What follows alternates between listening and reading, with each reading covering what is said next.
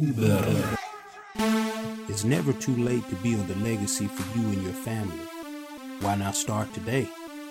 Join us as we raise our moral code and reach a new level of success.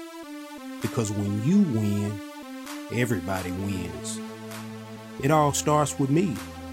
So let it be legacy.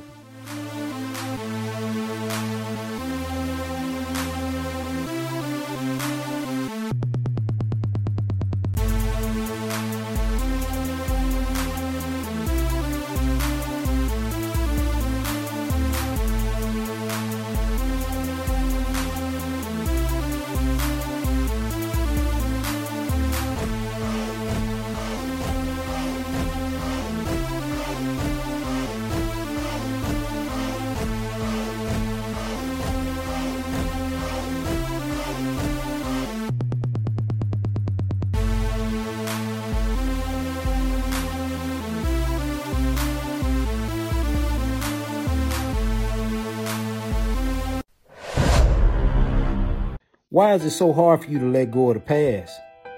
Well, a lot of times we become afraid of what's in the future. See, what was back in the past, we were familiar with. We understood it. We were used to it. But when you talk about the future, we're talking about the unknown. And it makes it hard to move forward when we are afraid of change. Number 2, emotion. Being an emotional person can really mess you up when it comes to moving forward. Why?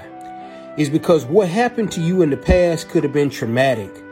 It could have been something that you still hold on to this day. It may even cause you to be bitter. Think about somebody who did you wrong.